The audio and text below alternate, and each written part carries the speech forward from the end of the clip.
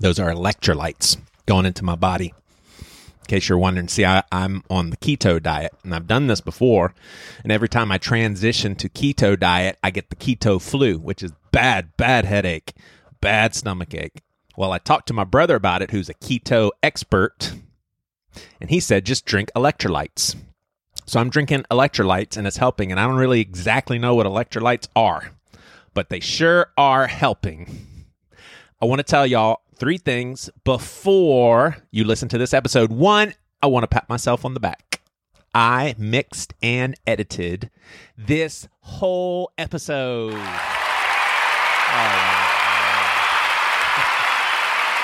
you. Okay. All right, stop. Wow, I love y'all. Okay. Stop. So for those of you that follow me closely, you know that when I was with the Bad Christian Podcast, I was more of a content community guy. I didn't touch the mixing. Thank you, Lord. And then with Pastor With No Answers, I've had just the greatest privilege of doing this with my brother. He was a co-host of this show, and now he's still with us, and he does all the editing. So I've never had to touch it. I've been a podcaster of 8 years, and I've never had to mix my own podcast. Well, I'm getting a new job. Yes, like a new full-time job. I don't want to get into it right now. Let's say next week. I'll tell you about it next week. Cool. But in my job, it's not a requirement for me to be able to mix and edit podcast episodes, but it sure is going to come in handy. So I flew out to Fort Lauderdale, Boca Raton area where my brother lives, and he taught me how to do it, gave me some training. So I'm excited. I have that skill now. Yes. Secondly, my Patreon for Pastor With No Answers has been completely revamped. Go check out the Collector's Plate tier of giving. I think it's got a lot of cool stuff in there and would love to have you along. It's in the show notes. And last but not least, Derek Webb's music is highlighted through this episode, except for the theme song being from the great Derek Minor. But these Derek Webb songs are demo versions of his future release called The Jesus Hypothesis. God bless and have a nice one. I love you and you love me, and we're a podcast family with a knick-knack paddywhack, give a dog a bone. What is a knick-knack paddywhack? What is a knick-knack paddywhack? As kids, we just sang this stuff. We don't even know what the heck a knick-knack paddywhack is. And I'm not sure, but I don't recall anyone in my kindergarten class raising their hand and saying, "Excuse me, what is a knick-knack paddywhack?" But if you are listening to this podcast, you know that that's basically all we do is questions. That's what we do. The Pastor With No Answers. If I don't have any answers and I'm talking my ass off, then what am I talking about? Questions. You got it, folks. And it's interesting. It's like us more progressive thinkers. I hate that terminology, but you know what it means, so I say it. It's efficient. Those of us that are deconstructing, I hate that terminology too, but you know what it means, so we say it. It's efficient. You get it. You know what we're talking about. It's like we sometimes see ourselves as on this unique road, and in many ways we are. We're asking questions that some people aren't willing to ask out of conviction, sometimes out of fear. We're going in unique directions, but as far as the questions in general, no siree. It's just the norm. So check this out. A pastor friend of mine, he has a Southern Baptist upbringing. He's pastoring a big old evangelical church, and he had one of those situations where everybody prayed, everyone had faith, everyone rallied around this family. Everyone said the same thing. This would be catastrophic and devastating if this person dies. Please, God, don't let this person die. We're believing. And you said that if we ask and believe, we shall receive, and that person died. And my friend is literally like, I don't even know. Am I a deist? A current evangelical pastor wondering, am I a deist? I don't know what I think about prayer. Same thing happened to me 4 years ago. Same sort of scenario. And from that point on, I was seriously like, I am okay with saying I do not know how in the world prayer works. I don't think we can have an answer. Sometimes it works. Maybe it's just for our personal relationship.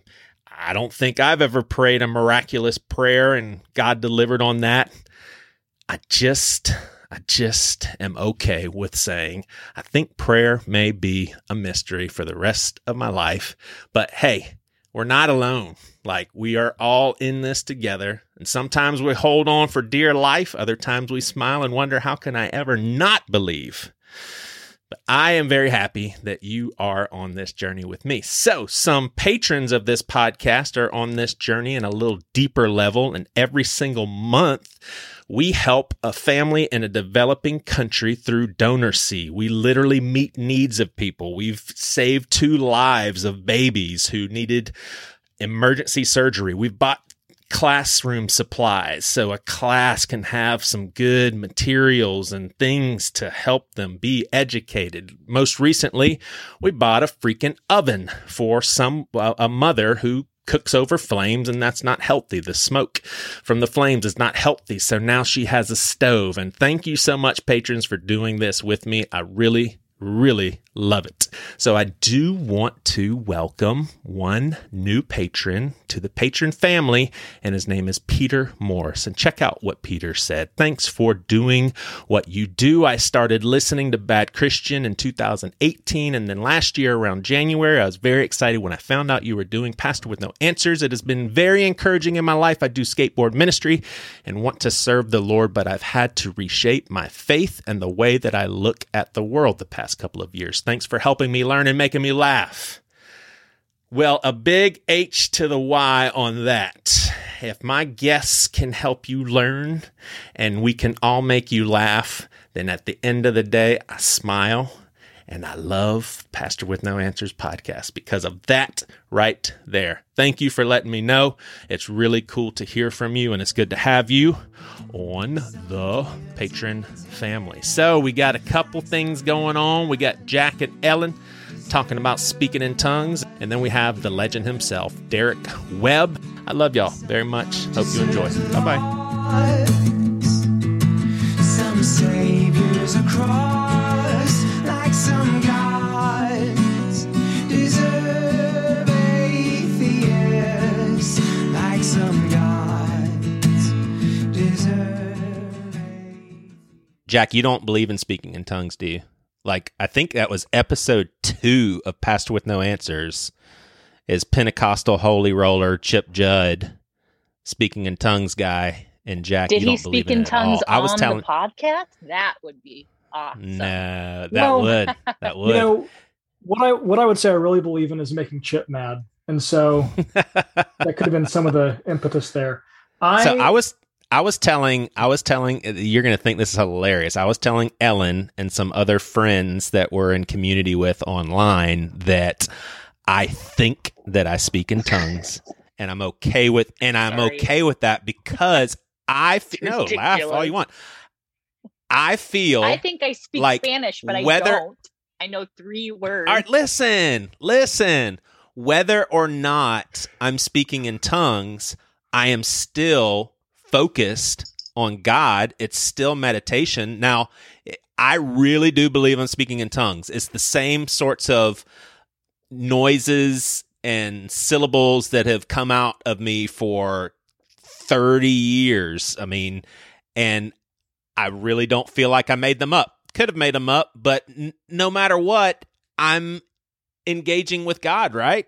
I mean, God could be like, wow, that's kind of crazy that Joey thinks that this is something supernatural, but he's thinking about me. So I don't care. I think I speak in tongues. But there's a big difference between like jibber jabbering and meditating and it being something miraculous and magical and superhuman. I mean, what you're talking about to me is just, you've got some little shit about Hondas that you say over and over while you pray. Like that's not impactful. That doesn't mean anything. When people talk about speaking in tongues, is there really a thing? Are there really interpreters?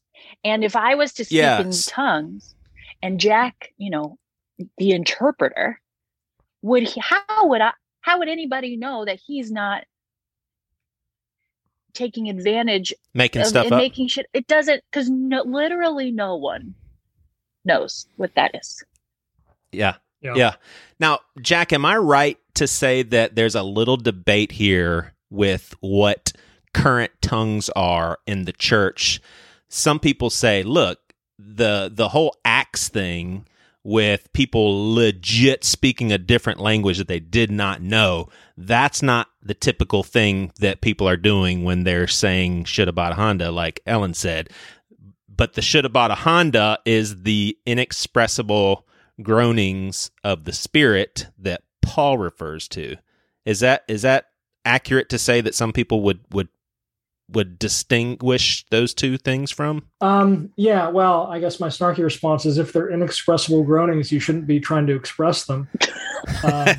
In public, at least. Presumptuous. Oh, for sure. But, I think it's a personal thing. I think it's a personal connection thing. So basically, the idea is, like, when you look at the New Testament, it's either, when people are speaking in tongues, it's either just earthly languages, or it is like, and the presumption is that they've sort of been supernaturally gifted to, like, they suddenly know another language, or it's heavenly language. And some people say, oh, it's all heavenly language. Some people say it's all earthly language. Some people say it's a mix. So that's basically the breakdown. So my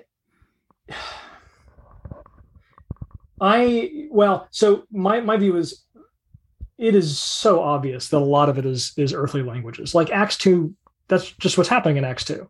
It's because everyone says, oh, we hear them in our own languages. So that's that there. In terms of the idea of, like, was that supernatural though? Did God impart? Okay. Well, okay. But I've also got no problem with the idea that God can do that. God can do a lot of things supernaturally, and so no issues there. And I think, my thing with miraculous gifts in the church overall is that I think miraculous giftings for the church, because, like, they're for all time, and my thing is yes and no. I think that when you see reports of miraculous things happening today, it's always interesting to me how it is almost always accompanies the gospel going into a new place. And I think that supernatural giftings operate the way they did in the New Testament, which is to establish God's authority. And those, like, this church, this community is operating under the authority of God because all these miraculous things are happening. And so it's like, yeah, of course I wouldn't expect to see miraculous gifts happening in places like America, where the church has been around for hundreds of years. Yeah. The authority's been established. I like that.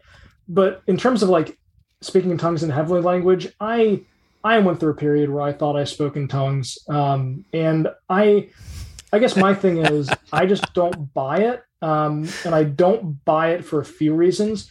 One of them is because, I studied Greek in grad school.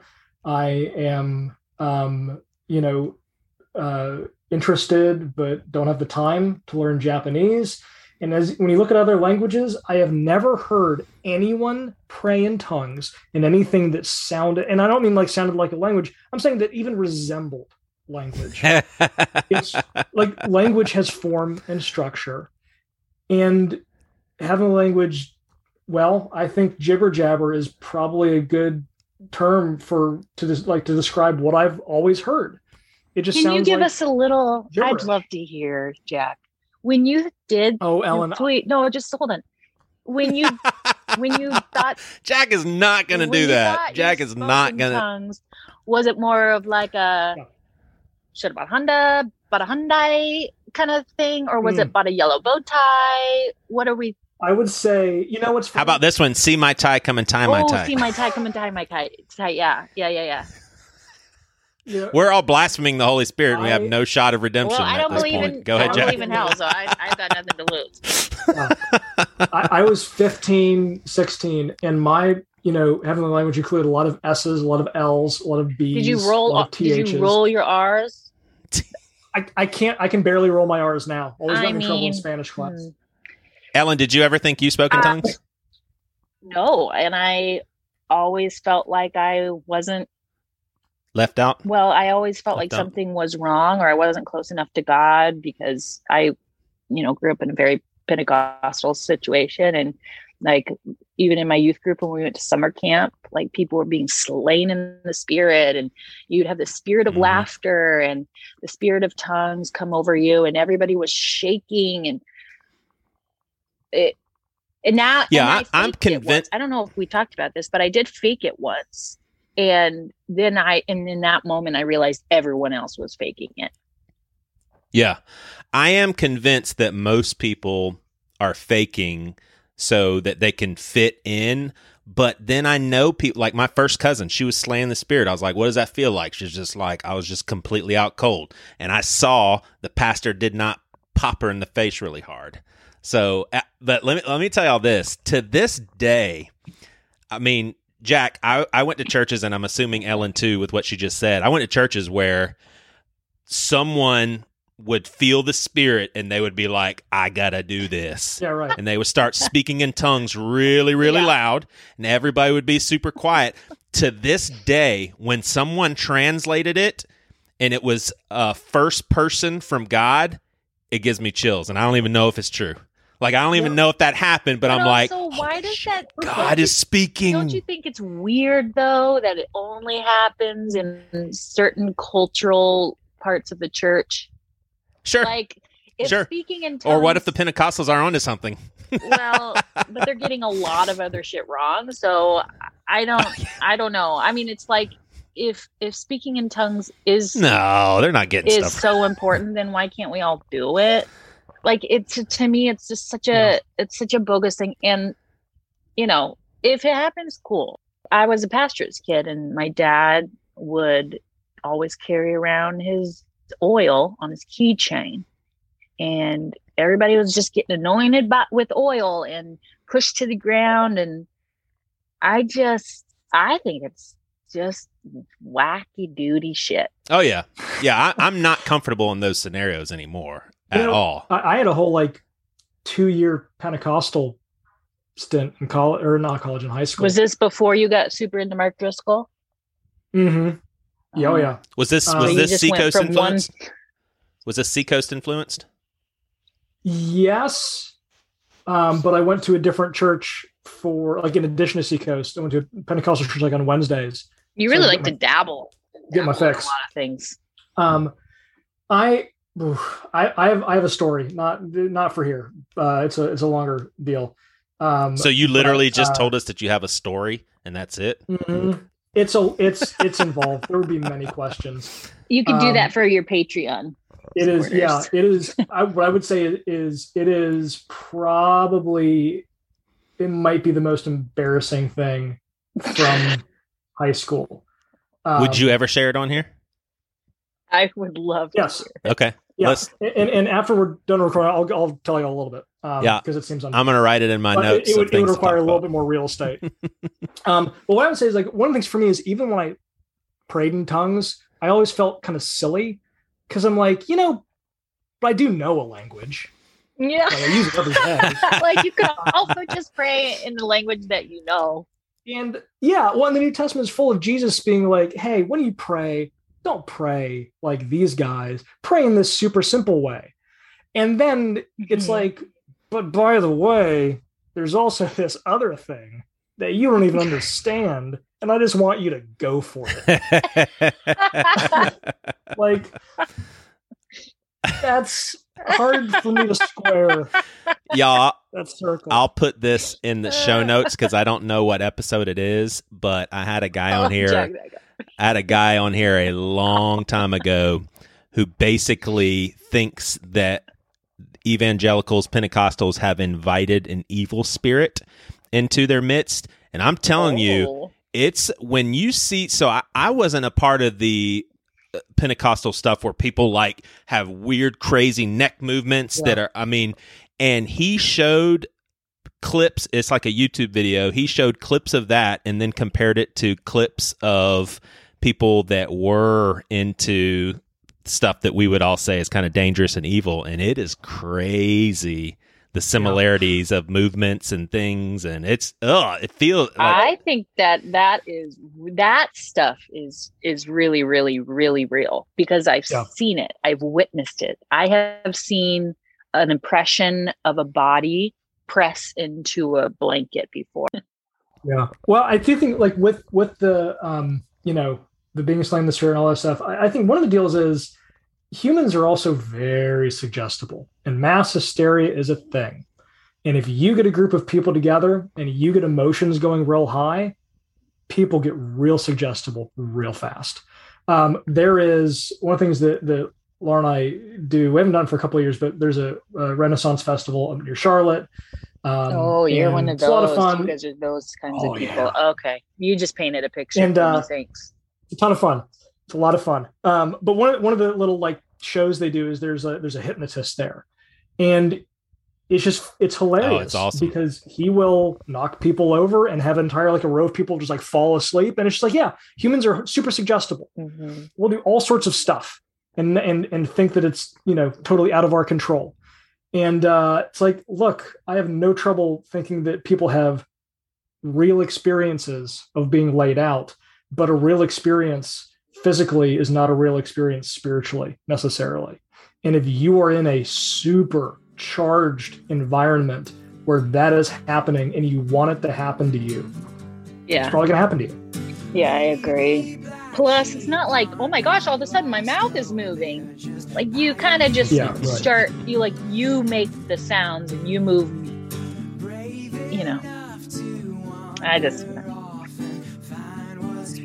Joey, give me a little bit of your speaking in tongues.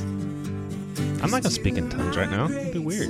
Surprise, you've got a few more words for me. Words like love and you're enough if you've got eyes to see. Then maybe I was with you all along. For just one melody you missed the song. All right, Derek Webb, man, I have met you once at a Bad Christian conference and interacting with you a little bit. There's two different sorts of nice people. There's nice people that they're just nice. They're like really nice. And then there's a whole deeper level of nice in the territory of I can't imagine that person being angry and I can't imagine that person having rage. You're like the nicest, sweetest guy. Do you ever rage? Do you ever get really mad? And what does it look like? I have absolutely, in my many years, and especially in my younger years, I absolutely have had like anger, rage issues. And I have. And and so here's what I'll say is when I was younger, I processed and expressed almost every emotion through anger. And so I really, it wasn't until after years of great therapy that I was able to like feel and express sadness and grief. Like my gut instinct is always to, if there's an injustice or something that's happening with a friend or whatever it is, I want to jump in front of them or beside them and fight to make it right. That's easy. Like anger is easy for me. But to sit with them and weep or to grieve, like that's so much harder for me. And so the anger thing has been so much easier. And so when I was younger, that was like, it wasn't healthy. I mean, everything came through that filter.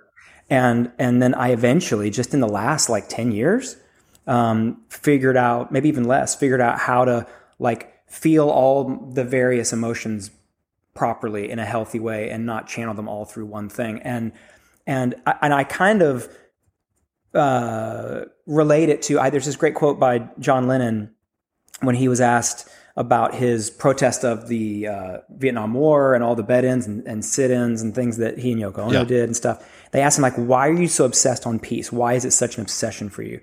And he said, because I know myself to be such a violent man. And that's kind of how I feel about my adult expression of like anger when it's appropriate. Rage is rare. That's rarely, and honestly, like that's any extreme is like more rarely appropriate, but like, yeah. And I think it's also like a combination of it's all that and going through hard things. like, and you get more aware of everyone's vulnerability and everyone processing hard things that you probably don't know about. And it has tended to make me a lot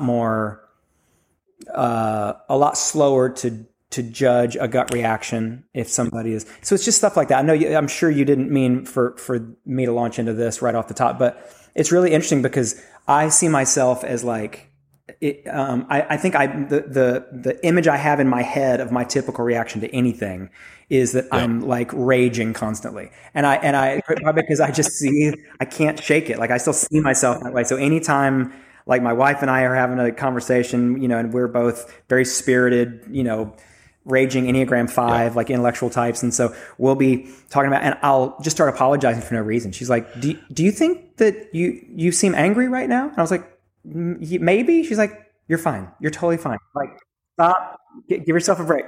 So, hey, let me ask you this, because you do a lot of interviews, and I'll just go ahead and be straight up. If my wife was on here, and she does this with me sometimes, she would have never ever let me get by with that initial question. She'd be like, what are we doing? We got to know, like, how's his married life, and like, what's he working on, and like, where was he born? And I'm like, Priscilla, I want to ask you, do you prefer jumping into something like that, or did it catch you off guard in an uncomfortable way? 100%. I prefer that because because I'm the type who, because for me, it makes better podcasting. It just does, because anytime you listen to an interview, it's like you always start the same place, and it's like, you know what, we kind of care, but we kind of just want to really get in. and I never like knowing questions beforehand and stuff like that. Some people like to send you questions like, oh, here's what we're going to talk about. I delete those emails. I never want to know because I shoot better from the hip, So no, I love it. I love you. Thank you. Good. Hey, so there is I don't know if does an elephant in the room qualify if it's not an elephant for everyone? There's an elephant in me and Jack's room. Okay. And that is that Jack is a longtime admirer, and Jack comes on here all the time and hosts. And so when I was like, I got Derek Webb on here, I was like, Jack, that'd probably be interesting for you. But Jack, we've got to kick off with your classic line of the 3 people that you admired in your college days. So Derek Webb knows what sort of company he keeps in your head. Well, okay. Well, first of all, I'll say I will do the rare thing of giving you a compliment, Joey, which is, whatever, fraught with peril. But I actually think one of the things that makes you a good interviewer is because you are unpredictable. So there's a great line that John Cleese has, which is he always prefers rude questions. Yes. Because they're interesting. Like, he's a guy who's been doing interviews for 60 years. He's like, there's nothing you're going to ask him that he has not been asked, 30 times already, and 2, by people way more important than you. And so it's like, he's like, look, he loves rude questions because they're interesting. I'm into that. I think that usually when Joey asks me to be on, it's 50-50 whether I've heard of the people or not. Which is fun. Joe, you're good at kind of knowing kind of the chemistry of, like who would be interested. Hey, Derek, how about this? Jack and I interviewed one of the head honchos of Westboro Baptist. That was a doozy. That was an absolute. That was a weird. I've got to listen to that one. Okay. Oh, we got so many good sound clips from that.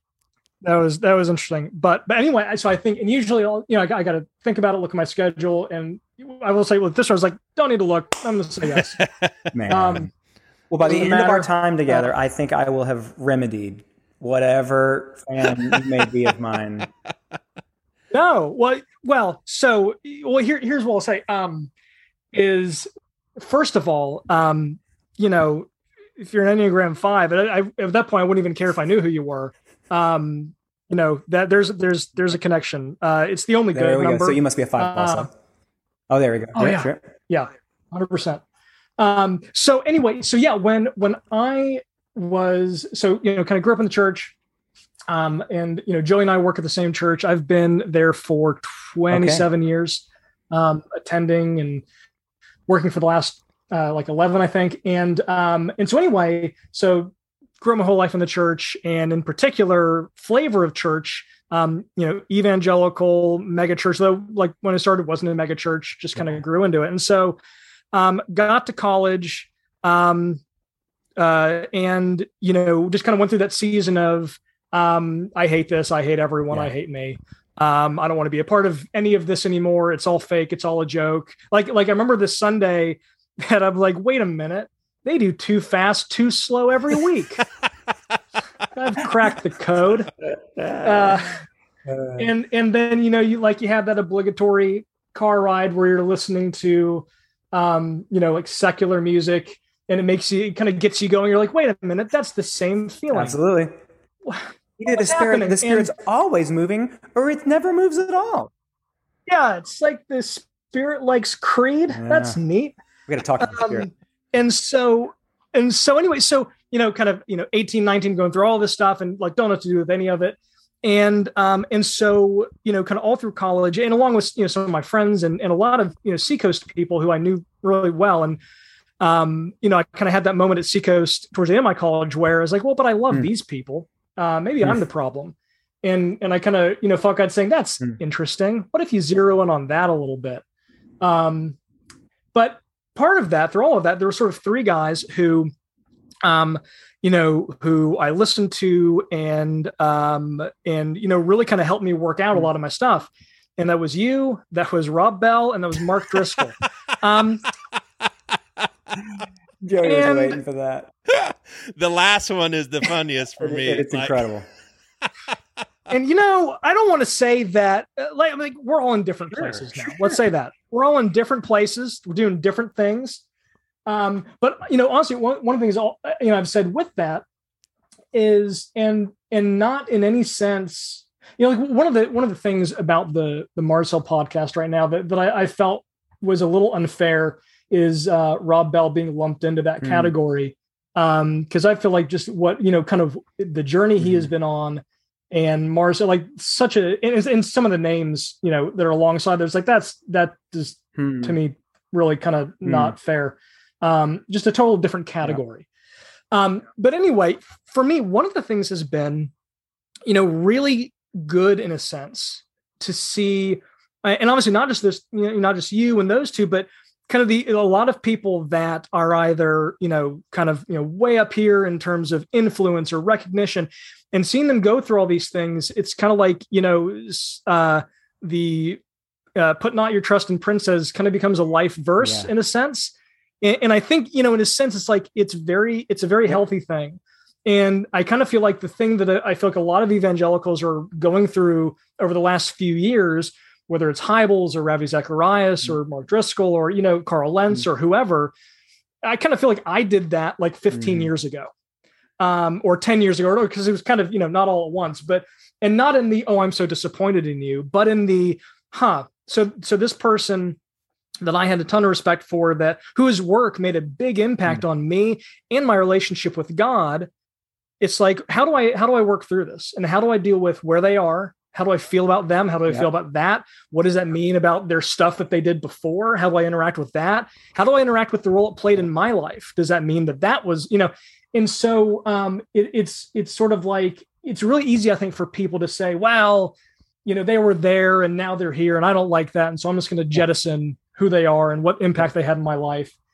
And that's really not how I feel about any of those three, in part because I think it's really important to understand why someone and why their work had that impact on you as a person.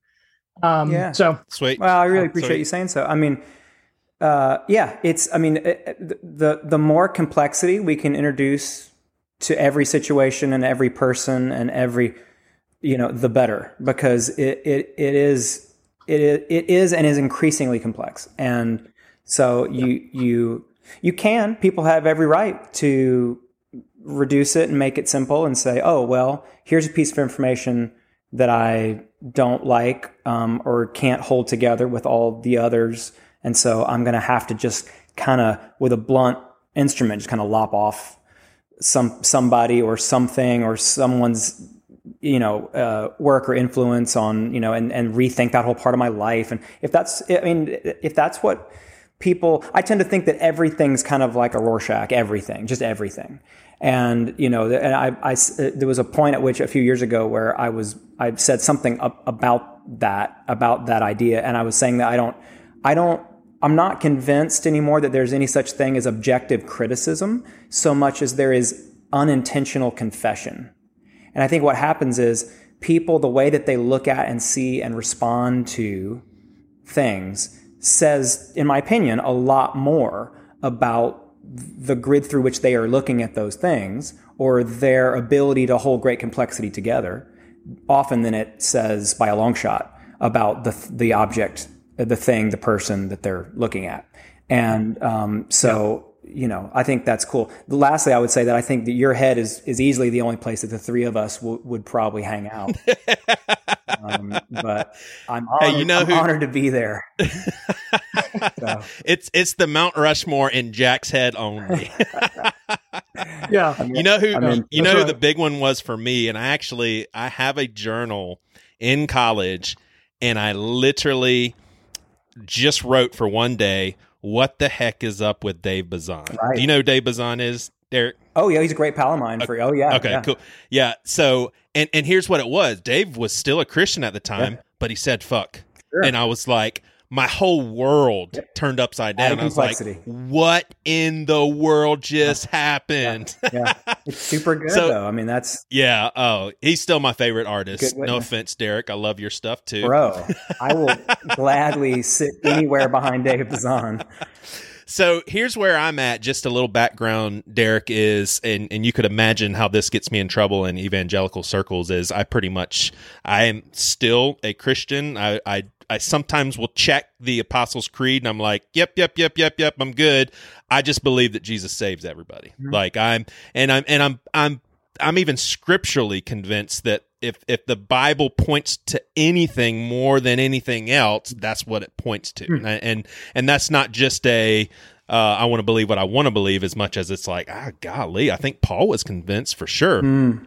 And so I don't think I'll ever get away from this. Even and being a universalist, it does help me see more beauty in people. It's like when you see everything in heaven and hell, and I will give this, that not all evangelicals were obsessed with it like I was, but I was just obsessed with it. So it's like I had a hard time enjoying the beauty in some people because I was like, I got to make sure they don't go to hell, sort of thing.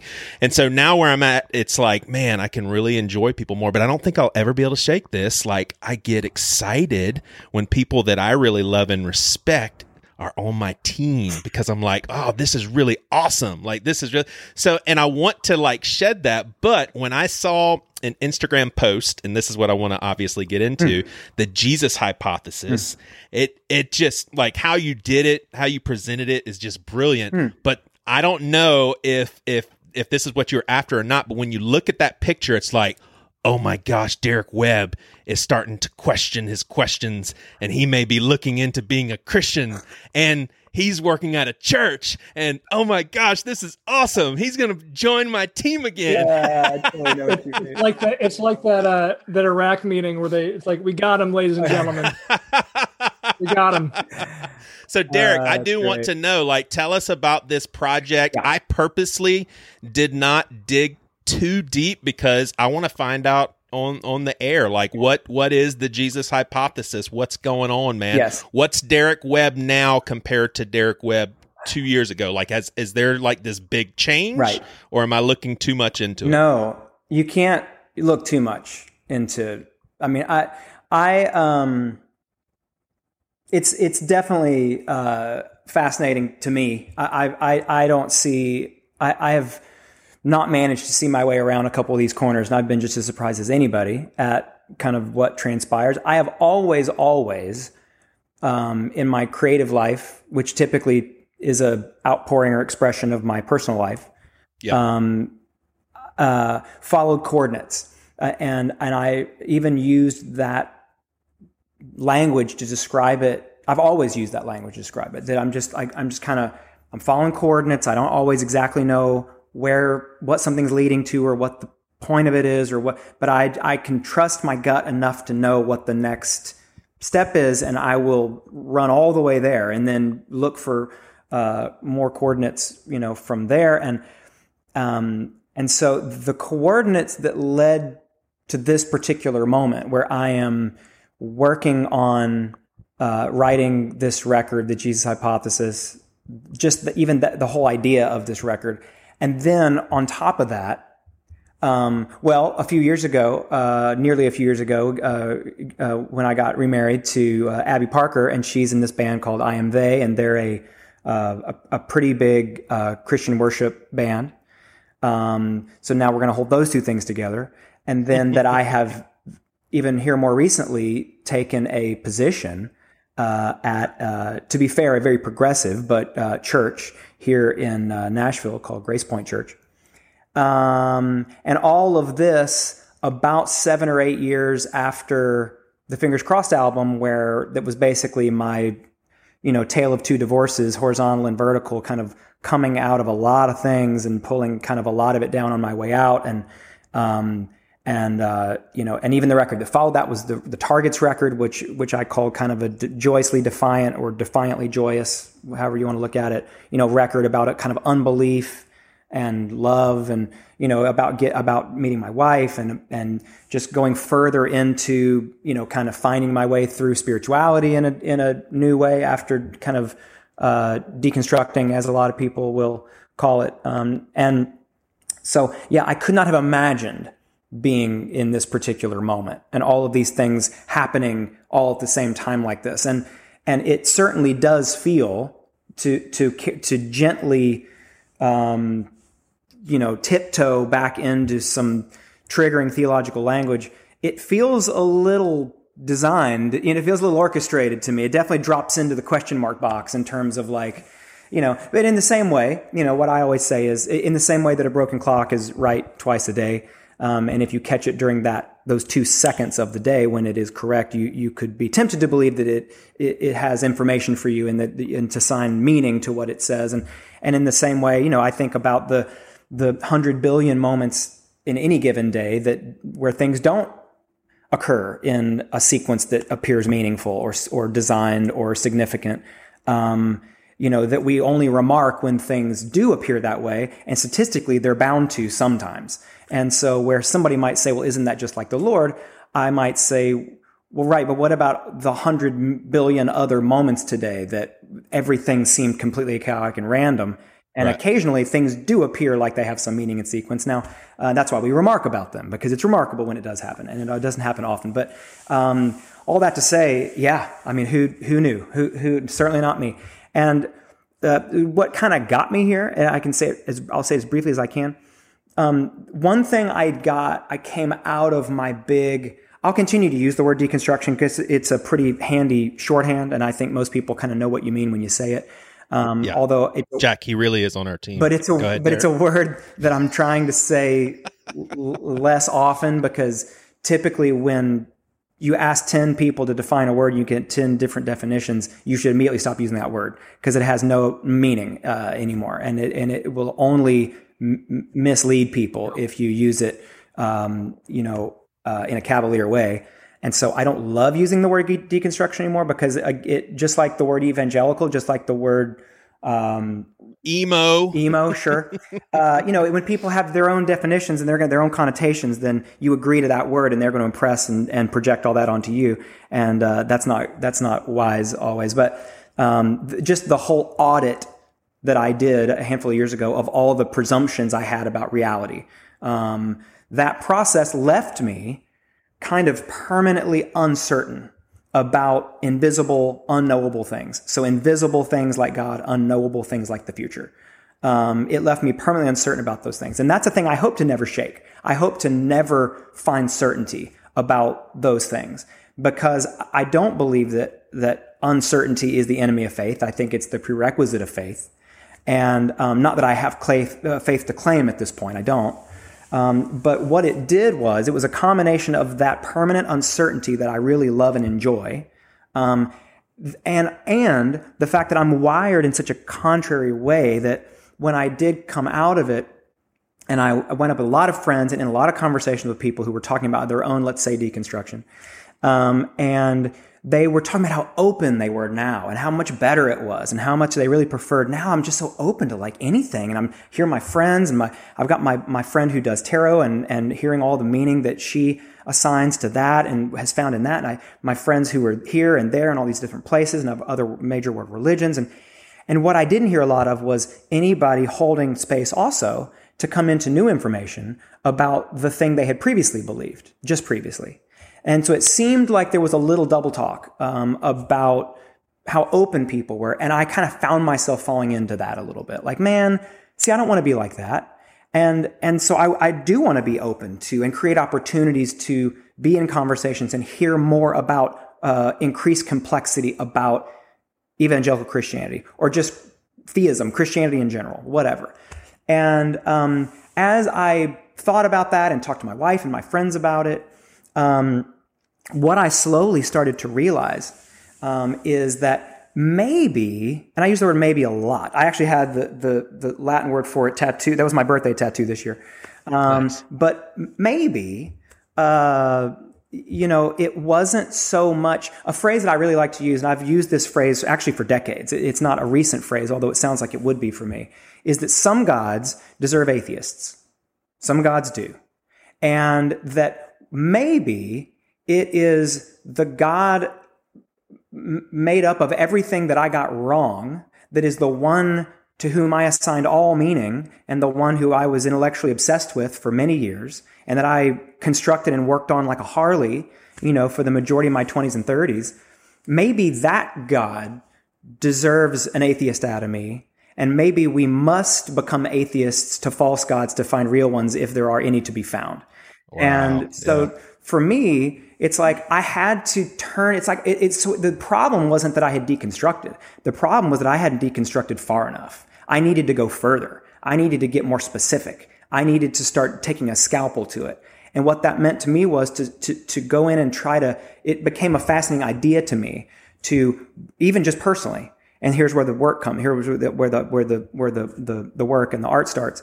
Is to go in and re-examine all the presumptions that I fall into by default when I start talking about God and the Bible. And the way I know it is my wife and my friends, as we would have conversations about spirituality and the unknowable, invisible things and all that sort of thing, they would always laugh at me and say, man, like 1 minute you sound like, and I don't like categories at all, but I'm going to use them for the quote here.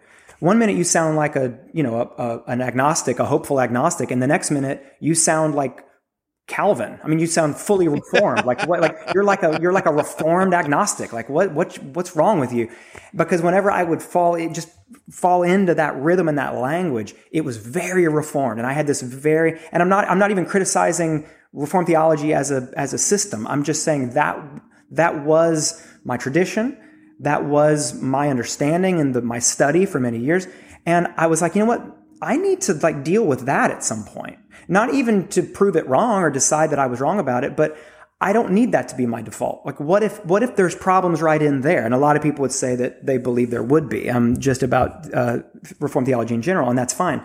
And so for me, I knew that's where I needed to go next. I needed to go in and deconstruct further, to pull apart all those presumptions, all that default language that had me sounding like a Reformed agnostic. And I thought, okay, well, I should document that. Maybe that should be the next bit of work, and that's where I came up with the idea for the Jesus hypothesis, which is the new record I'm writing now. And the reason that it's lastly, and I'll stop monologuing, that it's called that is because, another thing with my permanent uncertainty that I brought with me out of my big audit, my, let's say deconstruction of the last, 5 to 10 years was that I don't love the language of belief anymore. I don't love it. I think words matter. I think there's connotations to words, even if we're not aware of them. We should become aware of them, and we should be careful about the words we use. And I try to be careful about language. And when I use the word belief, it brings a lot of things with it. There's a lot of confirmation bias, conclusion bias. There's a lot of weight of, it gets high and heavy. And when you start talking about things you're believing, your beliefs, it's a word that I would not assign right now to anything. I don't think I have any beliefs. I'm not believing anything. What I am doing, and what I feel like is a more intellectually honest process for me to go through personally, and this doesn't have to be anybody else's words, is I hypothesize in real time. And I think from a spiritual standpoint, if I personally don't believe I can be certain about invisible and knowable things, but what I can do is I can hypothesize about them. And I can hopefully lead forward towards some hypotheses that I test in real time. And I think that is what I will go on doing until I'm done, until death reveals what's behind all those curtains and on the other side of those murky windows. And so it's like, so the best I can do is to go back at Jesus, to go back at the Bible, to go back at all the presumptions and the language that I know and have loved for so long, and still really identify, and it's all the metaphors in my head all come out as Bible. To go back to that, to look at it, to try to get free of all the presumptions and default language and theology that I've been married to for so long, and just to look at it and see what's there and what meaning can I find. And it felt like a worthy thing for me personally to do, just maybe some unfinished business, some unpaid bills. And then also I thought, it felt fair, to do that, to put that on display, which is what I'm now doing. I'm even writing the entire record publicly. It's for my patrons because I need to do it in a safe way. I can't just do it in front of everybody and invite all that criticism into a very fragile, for me, a very vulnerable process of writing the songs. But for my patrons, for about 500 or so people, I'm 13, 14 sessions in. I'm about almost 20 hours in. I'm 4 songs, almost 5, 6 songs into the process. And literally every minute of it, from sitting down with nothing, is being documented for the folks who most deeply resonate and with whom I have this, reciprocal, generous kind of relationship. People who I feel safe with. I'm doing it in front of them. And it's been a fascinating process. And less than anybody knows where it's going. Like my patrons know more about where I'm at and where it's going than I do right now. So it's been fascinating. Anyway. Do you ever have someone that pays to be a patron just to troll you and you have to boot them out of the... I have not had to boot anybody, but I definitely with a few people feel as though they probably did come in. Maybe they were so hurt, were disappointed at some point by me about something, that they were willing to pay for a few months just to come in and maybe, get in proximity to bury the knife a little deeper. And that's okay, because what I would love is for them to stick around long enough to realize that we probably have more in common than they think. And that as we add increased complexity even to them, they'll find that maybe they do still resonate in some way with the questions I ask, and so maybe they would want to stick around. And I do feel like I've won a few people over, but maybe. So interesting. Awesome. Anyway, so thanks for asking that. I think at this point we're like, all right, great. Thanks so much for having me. I just basically talked for 25 minutes or whatever. Hey, I'll tell you, a lot of people do that, but not everybody does it, and it's interesting. So, dude, it's a nightmare. Like sometimes I'll try to get in there and interject, but there's some people it just feels so unnatural to interrupt them. Yeah. And then I'm like, I don't know how to edit this episode. I still have one episode. I don't know how to do it. And it's just sitting there and I do not know how to do it. Well, so at least your monologues are interesting. I think you know me well enough to know that I welcome interruption. I mean, because just stop me and re-aim me and let me go again. And there you go. Yeah. There you go. So one thing you said that was really interesting. Kind of the back to the some gods deserve atheists, and the idea of like when you look at this God that you've been working on, and so for me, one of the things, I have a lot of thoughts, is see, this is what happens. See, people think fives don't talk. And then they get in the situation where 5 actually has something to say, and they're like, "Where are the exits?" See, my wife is also a 5. But we're very different 5s. She's a very internal processor. I'm a verbal processor. So I learn everything about my opinions by hearing them come out of my mouth. She internalizes and then comes back a few hours or a few days later. And she's incredible. I mean, she's meticulous in her logic. And, but so I totally understand. I'm just a very verbal 5, apparently. No, I'm a verbal processor too. So if your wife ever needs to counsel, my wife can. Okay, how they deal with us, yeah. And vice versa. I don't know how she deals with it. It drives her crazy. Well, to be fair to the point you're making, and maybe this will help you along. Yeah. I think surely that's what all of us are doing, in that we are constructing a God of our understanding.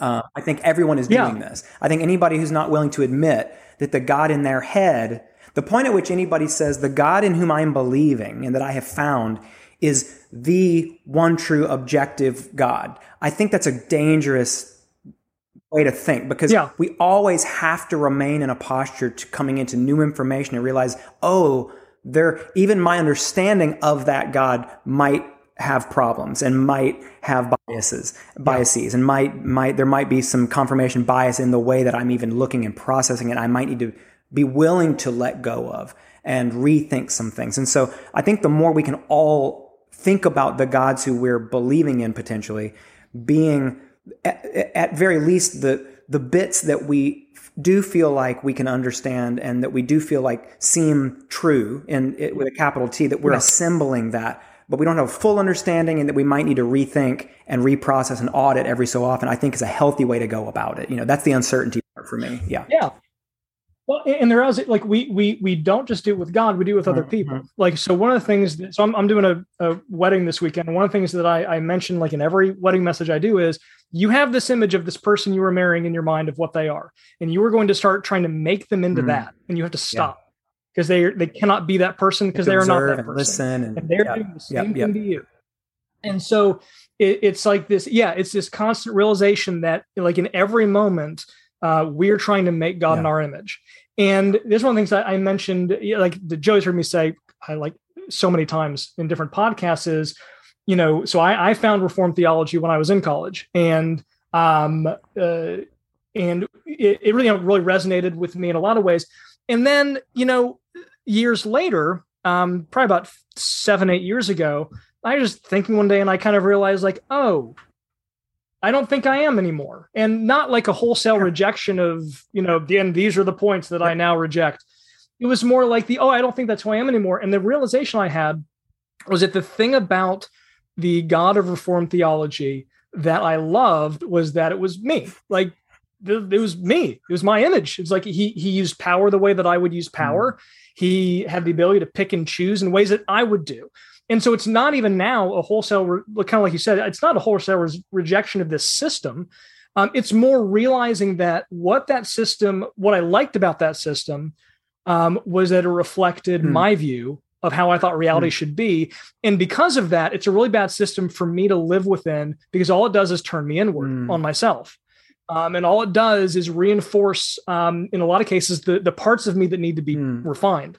And well, changed. To be fair, if the typical biblical language is that we're humans are made in God's image, and so there may be some real estate on which there's a blurred line in terms of, like, a certain version or understanding or tradition of God seems too much like me. It's like, well, or do I seem like him? And that could be okay. Yeah. And because I'm with you. I don't want anybody to hear me actually even offering really any criticism on either side of Reformed theology as an idea or a theological system or whatever.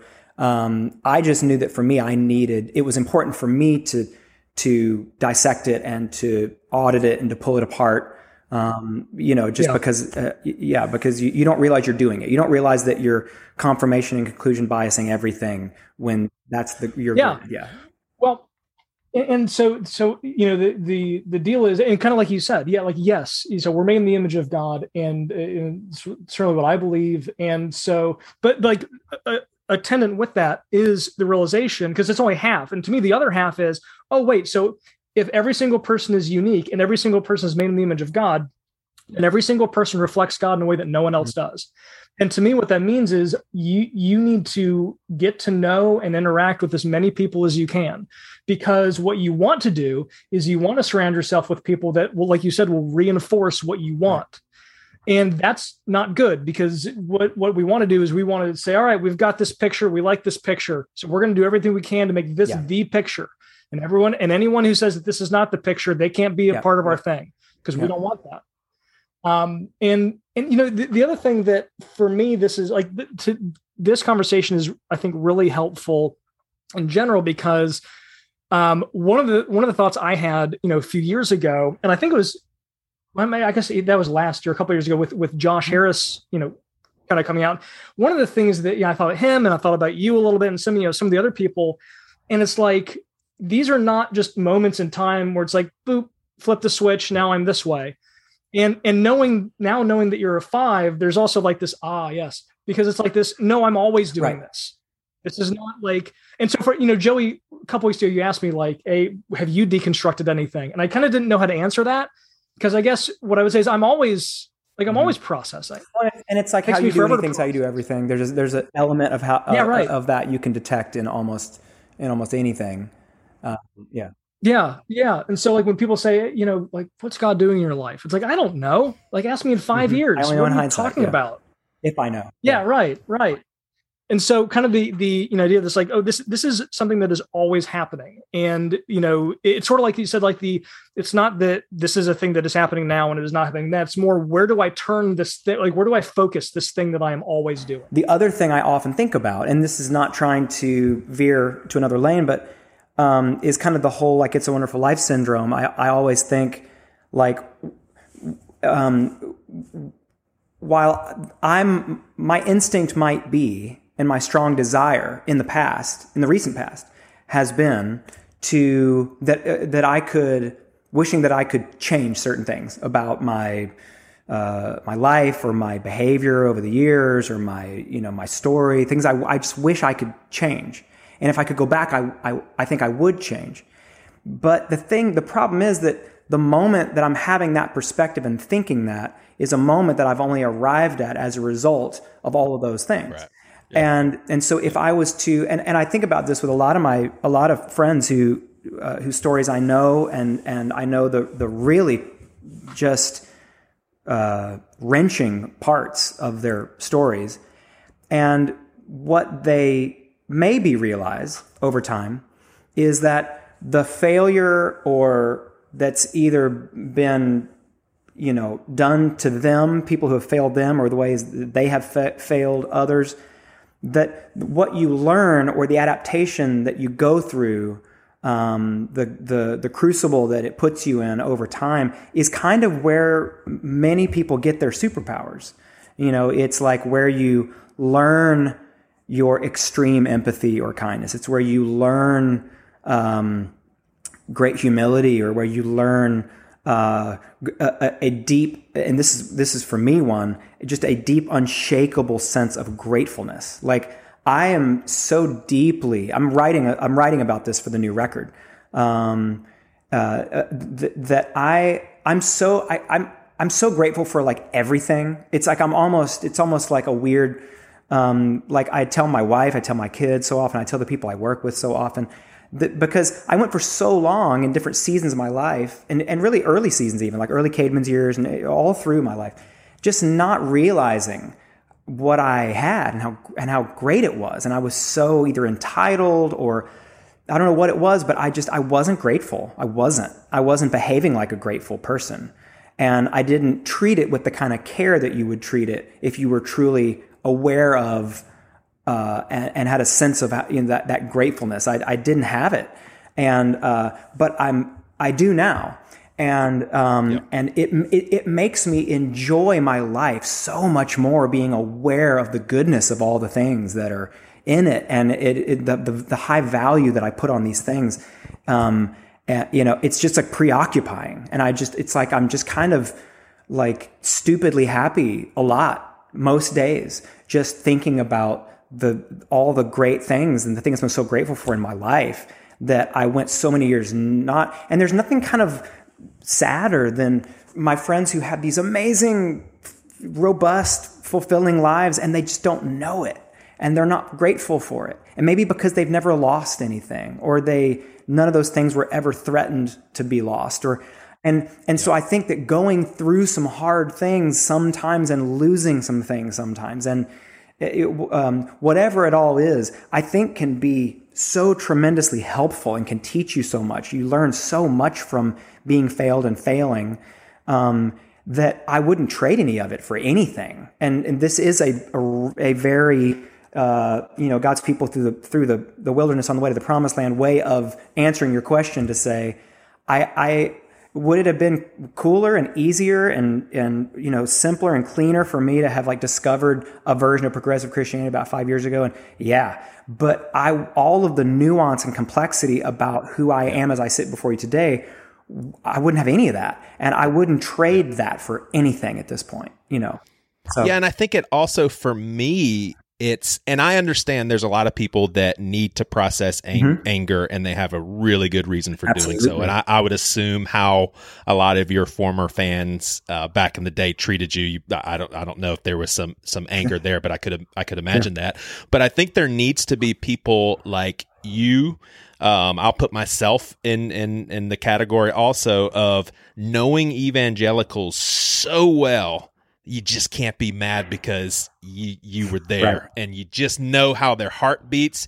You know that it's coming from a place of sincerity. That's what it is. When they're scaring people on the street corner, they really think that they should be doing that. It's like when people reach out and they even if they try to kind of Jesus juke me into something, if I say something online and people come back and they have a response and they're like, it's how they're praying, and that I'll eventually return to something, and I try to, in a gentle way, say like, actually nobody ever returns to anything. Like you don't go back, you only go forward, and I will not go into a previous version of anything of where I have ever been before. That's not how time and life works. But what I will say to them, or at least think, is, what, I receive this as an expression of care. I know that's what you're trying to communicate, even if you are really fumbling over your code language that you use to talk about these sorts of things. I do receive it, and I do appreciate it. And yeah, so then there's that kind of, and I forgive you for, apparently only loving me if I return to the world as you see it, as opposed to maybe going to a truer, or at least something that I resonate with and is the coordinates on my way to a better, whatever it may be. It's true. It's empathy. It's being able to literally see the world from the perspective of someone else, and it's an invaluable thing. And I'm so grateful I have it. At least for some people, for those people. And like especially with the anger. This is something that occurred to me like 20 years ago when the Da Vinci Code came out, because like I worked in Barnes and Noble, and went to see guys, people just lost their minds. One of the things I realized, because like I read the book, and I was in college studying the Bible, but also like always been a big church history guy. I'm like, guys, this thing's ridiculous. Yeah. Why are any of you getting upset about this? And I kind of realized, like, oh, you're not sure if you believe it. And at the heart of a lot of reactive anger, like not all anger is the same, but at the heart of a lot of reactive anger is stop making me wonder if I'm wrong. Yeah, right. Fear. Right. Because it's like, well, wait a minute. If this guy that I looked up to doesn't believe that, then well, what if I'm? And so it's much easier just to be mad at the person, and instead of actually, dealing with it yourself. And my deal is following the feeling back to its that's a symptom of what. So let's pull that thread and follow it back to and deal with whatever it is that it's triggering. But it's the cheaper, easier way to just project it onto the person who's scapegoating it in your mind, and then feeling like and the reality is, if that is the level, like if that is the level of faith you have, that's not enough to hold you, and you're going to lose it too. And it's just a matter of time. Right. And that's like so much of that anger. It is just insecurity of, I'm not sure I believe this either, and I'm mad at you for vocalizing it. Yeah. Yeah. And so much of the uncertainty piece of kind of the grid through which I'm kind of looking at the world, and that being a new feature of that grid in the last handful of years, has really helped me so much I don't have as much of that quick fear reaction, because I don't really have a dog in the fight. I'm just trying to look at it as honestly as I possibly can, process it in real time, and move slowly towards the things that resonate the most and make the most sense. But it's like, the less that I have a flag somewhere, and that I have to feel like I must defend that flag, and I'm fearful when people challenge it, and that little bit of land that I've decided, it's such a liberating feeling, because you get free of the team you're on, and suddenly you just realize, like, does that even make any sense? Like, Is there even enough information for us to organize into teams? Like, do we have that much information? I'm not sure that we do.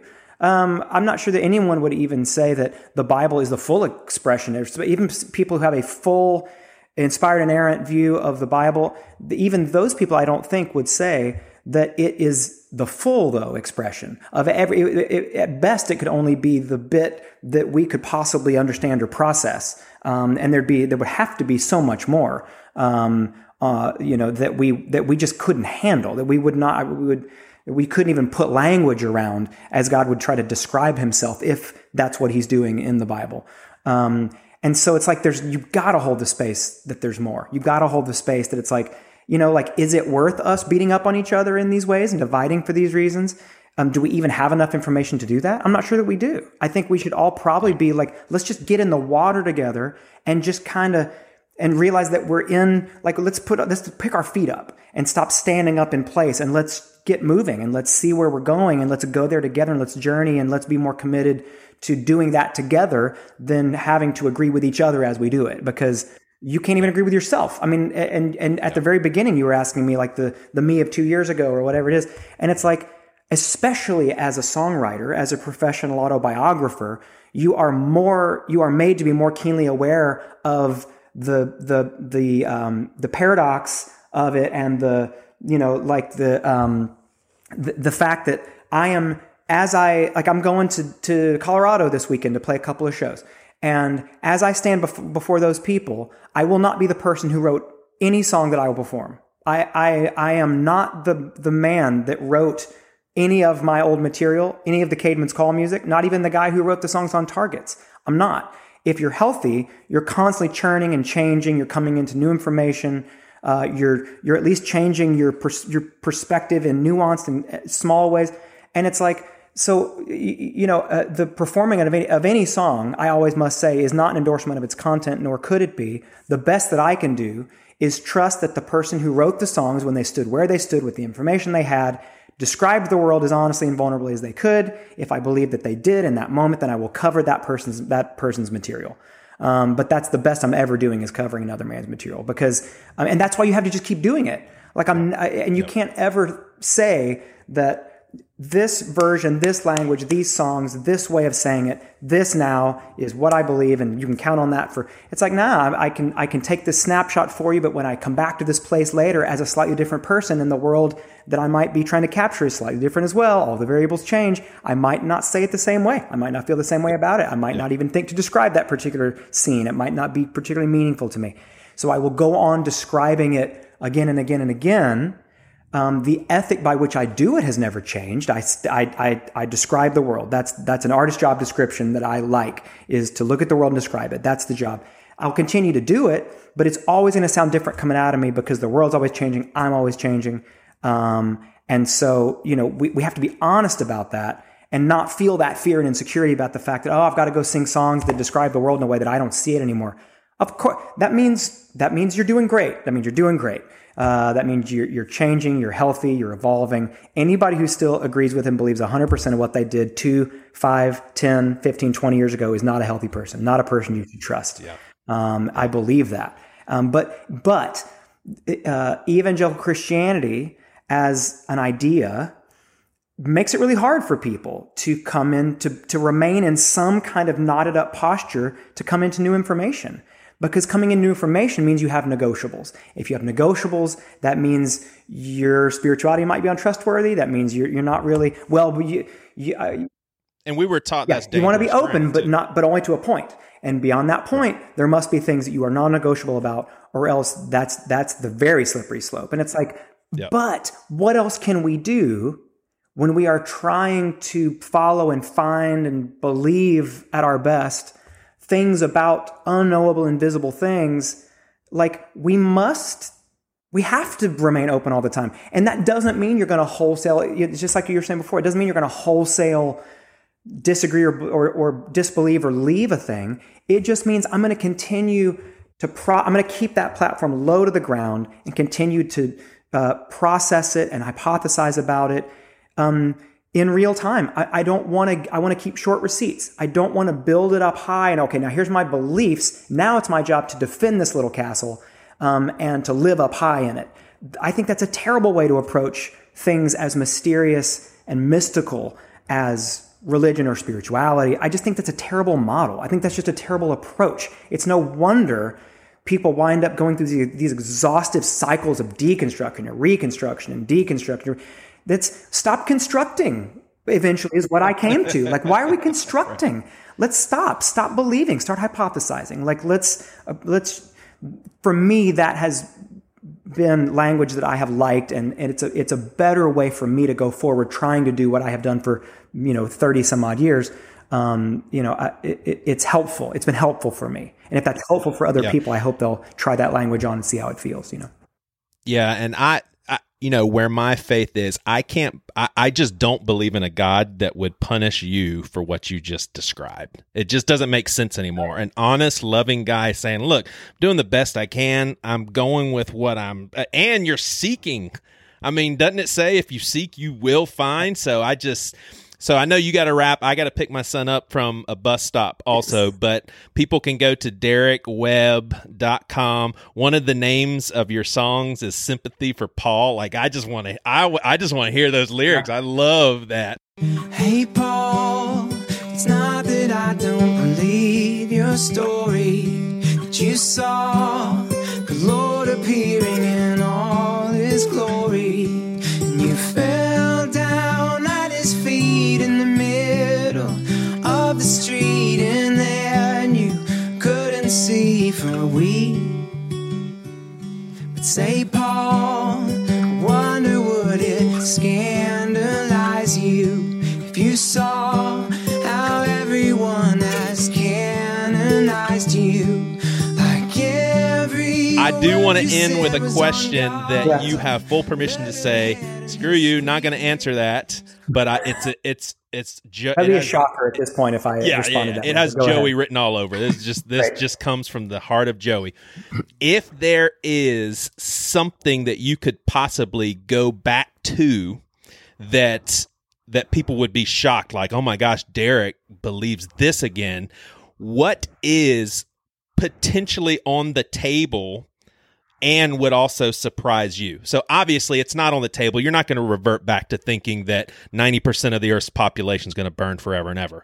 But what would be something that's on the table that you could possibly go back to and you would surprise yourself? I mean, honestly, I think it's probably going to be, it won't be surprising in this conversation, but it might be surprising for people who are just catching up with me in general by way of this conversation. I mean, the majority, I mentioned earlier that to my patrons, and anybody can come and join us and do this, and there's a lot more than just this, but these live writing sessions and and I'm documenting the whole process till the thing is mastered. I mean, till the thing comes out. All of it's gonna be documented and live streamed for people to watch, and like literally on my table, here where I sit and I do this, and I'm working on these songs, I'm thinking this stuff through, and I'm commentating and working it out. I have several Bibles, and I am, at several occasions, it has become like a bizarro Bible study, like these, and so many of my patrons who came in the last just handful of years, and probably came in because they resonated with the Fingers Crossed and Targets songs, and they're not ready. I've had some people fall off because they're just not ready. They don't want to go there. Right. They're not ready to re-examine that. They are still needing to be in a reactive distance from it. And maybe at some point they will. That's just where I am. But like, I am absolutely, I think that all the things we said at the beginning of the conversation, the fact that I've taken, that I'm the director of content and curation at a church in Nashville, at this point, things like that, I'm programming content. I'm working directly with the head pastor, it's like, I care a lot about it. And I have never disbelieved in the historical man Jesus. I don't think anybody intellectually can. There's too much even secular history to know that he was a real person. He clearly had a profound effect and a disruptive social effect in the way that he bore the at least social consequences of all the people that he hung out with. He took their reputations on himself. Even just that is radical, noteworthy, worth investigating, worth putting at the center of a spiritual pursuit. significant. And I find it as significant and curious and fascinating as I ever have.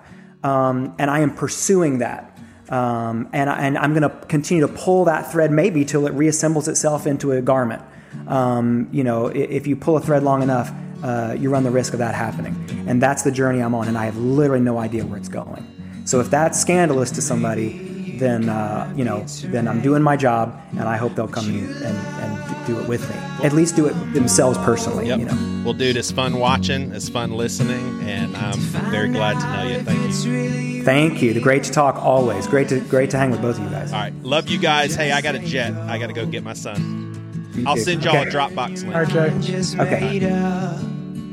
To keep you afloat, 'cause the anchor that's weighing you down, oh, it was such an easy yoke when you were young. And hypothetical sin was all that you'd done. It was so simple then, 'cause some life deserves death, some guillotines heads, like some men deserve what they get. Some love deserves loss, some saviors across, like some gods deserve atheists, like some gods deserve atheists. Maybe the troubles I'm not reforming enough. If I am not willing to stand, hammering more theses up, just question